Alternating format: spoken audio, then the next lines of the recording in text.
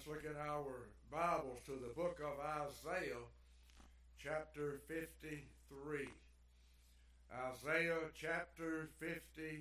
It seems as if we cannot stay away from this passage of Scripture very long. We keep coming back to it over and over.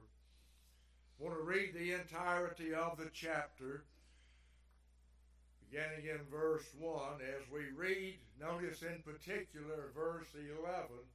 That will be our text for this afternoon.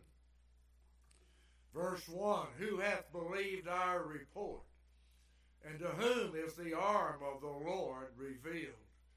For he shall grow up before him as a tender plant, and as a root out of a dry ground. He hath no form nor comeliness, and when we shall see him, there is no beauty that we should desire him. He is despised and rejected of men, a man of sorrows and acquainted with grief. And we hid, as it were, our faces from him. He was despised, and we esteemed him not. Surely he hath borne our griefs, and carried our sorrows. Yet we did esteem him stricken, smitten of God, and afflicted. But he was wounded for our transgressions. He was bruised for our iniquities.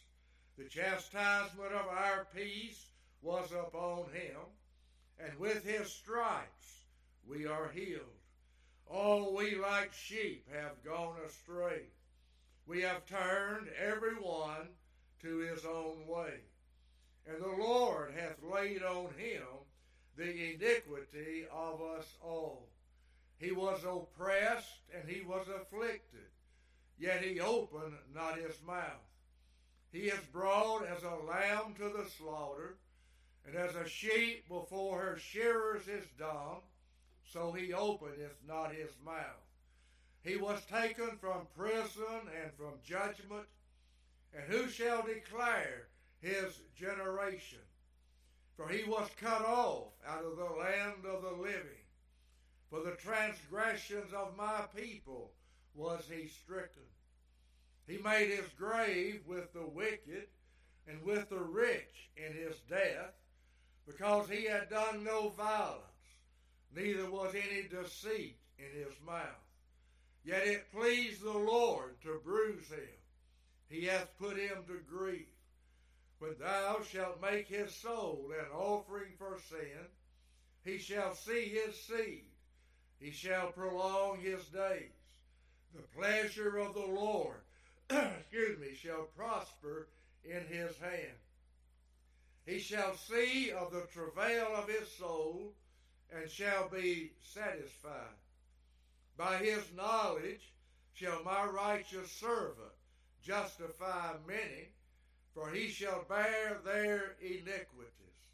Therefore will I divide him a portion with the great, and he shall divide the spoil with the strong, because he hath poured out his soul unto death. He was numbered with the transgressors, and he bare the sin of many, and made intercession for the transgressors. Oftentimes in the Scripture, when the sufferings and the death of Jesus Christ are mentioned, they are associated also with his exaltation and glory. I don't know if you've noticed that or not, but that happens repeatedly in the Scripture. I'm going to read just a few verses to point that out. In Luke chapter 24, Luke, and in chapter 24, and here I'll read verse 26. Luke 24, verse 26. Ought not Christ to have suffered these things and to enter into his glory? Also, let's read Romans chapter 8. Romans, and in chapter 8, and here I'll read verse 34. Romans 8 and in verse 34. Who is he that condemneth? It is Christ that died, yea, rather, that is risen again, who is even at the right hand of God, who also maketh intercession for us. I'm going to go from there to the book of Philippians in chapter 2. The book of Philippians and in chapter 2. And here I'll read verse 8 and verse 9. And being found in fashion as a man, he humbled himself and became obedient unto death, even the death of the cross. Wherefore God also hath highly exalted him, and given him a name which is above every name. One more place I'll read, and that's in 1 Peter and in chapter 1. In 1 Peter and in chapter 1, verse 11. Searching what manner of time the Spirit of Christ which was in them did signify, when it testified beforehand the sufferings of Christ and the glory that should follow. These are just a few examples of where in the Scripture the suffering and the death of Christ, when it is mentioned, there is also the mention of him being exalted and in glory. But when we come back to our reading in Isaiah chapter 53, and our text verse 11, this is not the case so much here. Here we have the benefits and the blessings which come to God's people through the sufferings of Jesus Christ. Read verse 11 once again of Isaiah 53. He shall see of the travail of his soul, and shall be satisfied. By his knowledge shall my righteous servant justify many, for he shall bear their iniquities. In looking at this verse, I want us to, first of all, notice who it is that is being spoken of. Notice in verse 11, and this is God the Father speaking in verse 11, and God the Father refers to him as my righteous servant. That's how God the Father referred to Jesus Christ.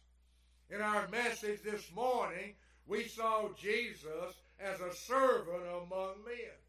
How he came into this world to minister, not to be served, but rather to serve. Here in our text, he is referred to by the Father as my righteous servant. You'll remember, if you want to look back to chapter 42 and in verse 1, there God said, behold my servant. In our text, he's referred to as my righteous servant. Note also Isaiah chapter 51, and here I'll read verse 13.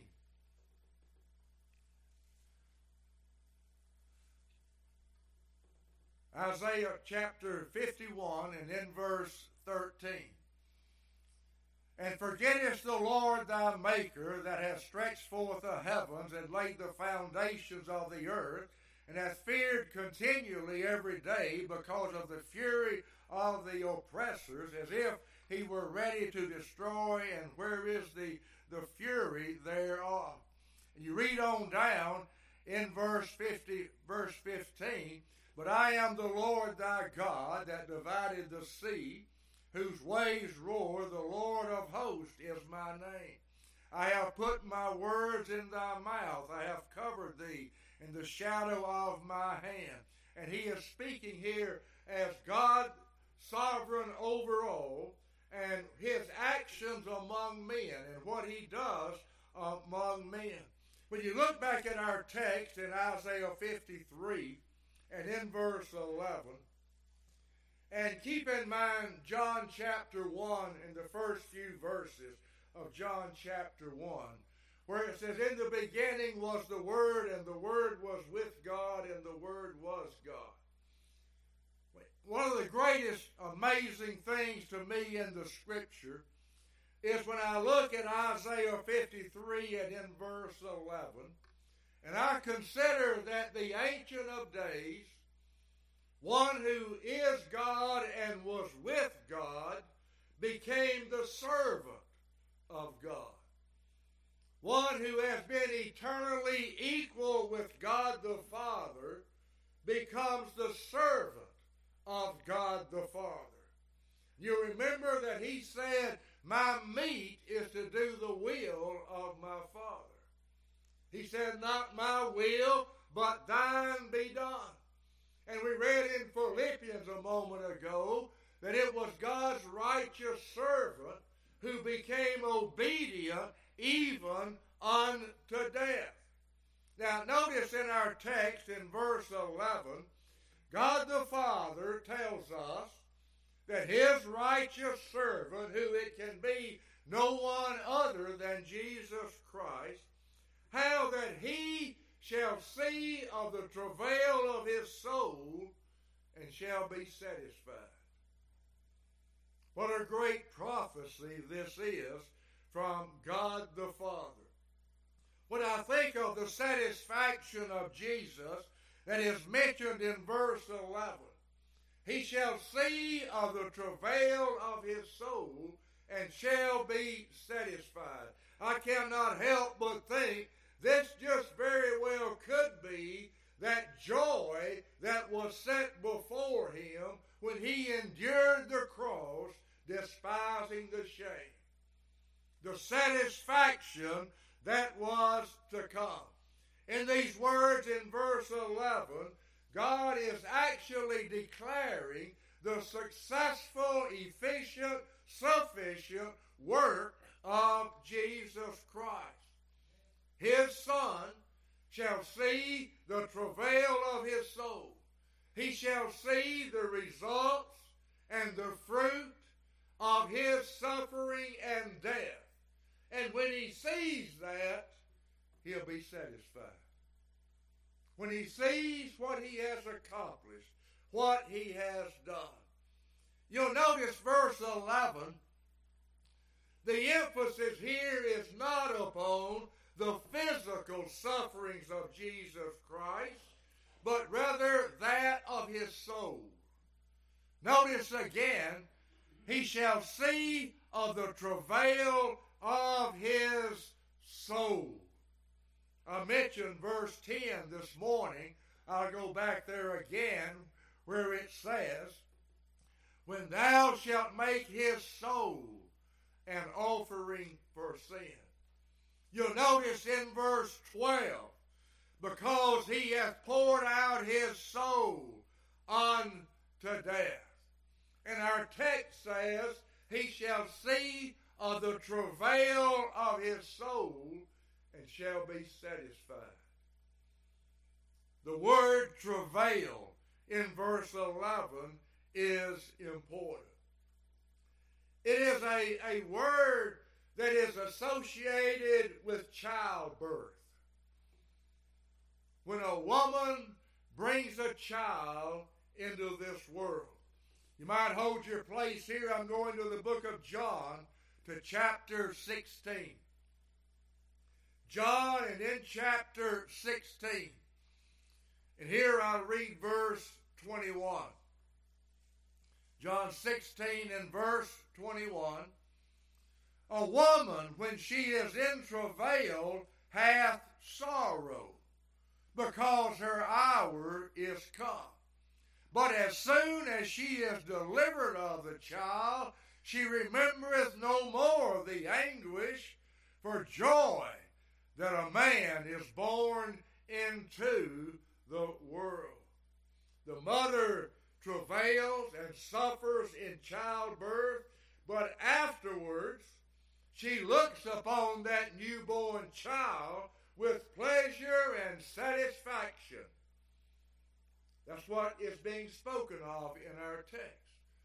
He shall see of the travail of his soul and shall be satisfied. It does not discount the suffering, the travail, the sorrow that he endured, but it speaks of the satisfaction that will follow. But this word travail in our text also is translated in other ways, and I'm just going to mention these, and you might want to note the scripture. It is translated labor in Psalm 90 and in verse 10. It's translated toil in Genesis 41:51. Trouble in Job chapter 5, verse 6 and 7. Pain in Psalm 25:18. And misery in Proverbs 31 and in verse 7. I think we could rightly combine all of these meanings together in the soul suffering of Jesus Christ, but still not fully express what he endured and what actually happened as he suffered for our sins. In our text again, God the Father said, he shall see of the travail of his soul and shall be satisfied. He shall see the results of his extreme soul suffering and be satisfied with those results. When I think of the words in verse 11 of our text, just the first three words, he shall see. And I could not help but think, all that he shall see as the results of his travail. We know he shall see and be satisfied, but we know also he shall see all for whom he suffered being glorified. He shall see the law magnified and made honorable. He shall see Satan defeated and his head bruised. He'll see his gospel being preached in all the world. He shall see his enemies being made his footstool. He'll see the day when every knee shall bow and every tongue shall confess that Jesus Christ is Lord.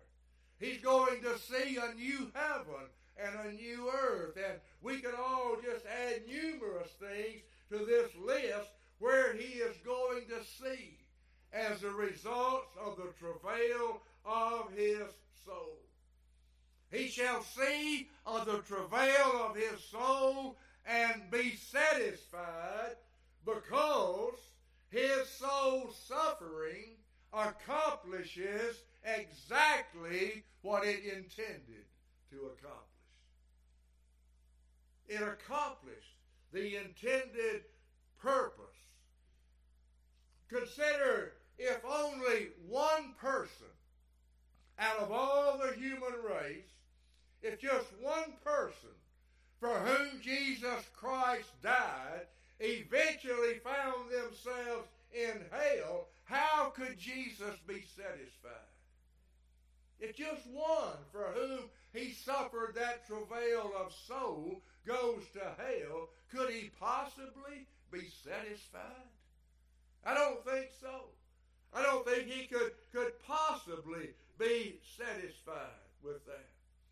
Jesus Christ died for a particular people. You might have noticed in our reading, and I'll go back to verse 6, his people here are called sheep in verse 6. They're called my people in verse 8. They are called his seed in verse 10. And again the word many, both in verse 11 and verse 12. The reason that Jesus Christ will be satisfied with the travail of his soul is that he shall see that everyone for whom he suffered and died there with him one day in glory. I can assure you, based upon God's word, Jesus is not now in heaven disappointed because he failed to save one of those for whom he died. He shall see of the travail of his soul. He's now at God's right hand, completely satisfied with the work of redemption that he accomplished at Calvary. I like the words of one of our hymns, Jesus who died shall be satisfied. Whoever who wrote that hymn must have known something about Isaiah 53 and in verse 11. You know, the Bible tells us that he could have called more than 12 legions of angels. He could have called more than 72,000 angels. He could have escaped the travail of his soul. He said he could. But how would he have ever been satisfied? How would he have ever been satisfied if he had called those angels? I've mentioned this before, and I'll mention it again. I'm thankful he did not pray that prayer. He said, do you not know I could right now pray to my Father and he would send more than 12 legions of angels? But he didn't pray that prayer. I don't think he could have ever been satisfied if he had prayed that prayer. Our text, Isaiah 53 and in verse 11, he shall see of the travail of his soul and shall be satisfied. Again, this is God the Father speaking. Because God the Father calls him my righteous servant. My righteous servant. Notice also that we read in this verse, by his knowledge shall my righteous servant justify many. There are several ways to interpret the wording there, and I think at least two of them are correct. It is by our knowledge of him, but it is also his knowledge in doing the complete will of the Father. He's the only one who really knew the will of the Father. He's the one that knew. He knew before he came. He knew exactly what he had to do. We read in Romans, and I won't turn there, Romans 8, and in verse 33, it is God that justifies. But we're also told here in Isaiah 53 and in verse 11, by his knowledge shall my righteous servant justify many. It is God, by that I mean God the Father, who declares those just or justified who have faith in his Son Jesus Christ. Romans 5:1, we're justified by faith, but it is God that justifies. But here in our text, my righteous servant shall justify many. This is equally important. It is God's righteous servant in pouring out his soul unto death through this travail of his soul that it actually effects our salvation. Justification is a declarative act of God, but there has to be a reason. There has to be grounds for it. There has to be something that is the effect of it here. And the effect is given in our text, the reason, for he shall bear their iniquities. He shall bear their iniquities. Do you realize without this travail of his soul, without the sacrificial work of Jesus Christ, without him bearing our sins and the chastisement of our peace being placed upon him, Without that, God would have no legal grounds to justify anyone. There'd be none. There'd be no reason to. There'd be no cause. Again, the wages of sin must be paid. God cannot justify any who still owe something on their account. But he shall bear their iniquities. And it is through the travail of his soul.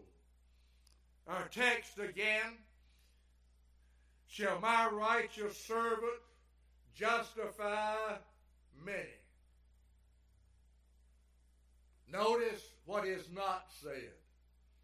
It is not simply to place man, the sinner, in a justifiable state.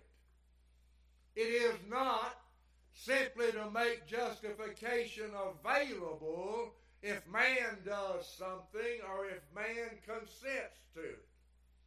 The justification of our text is a justification that actually justifies. Actually justifies. There's no room for anything else in verse 11. By his knowledge shall my righteous servant justify many. An actual, real justification. Again, I'll mention this in verse 11. Following the word justify is that word many that we noted this morning.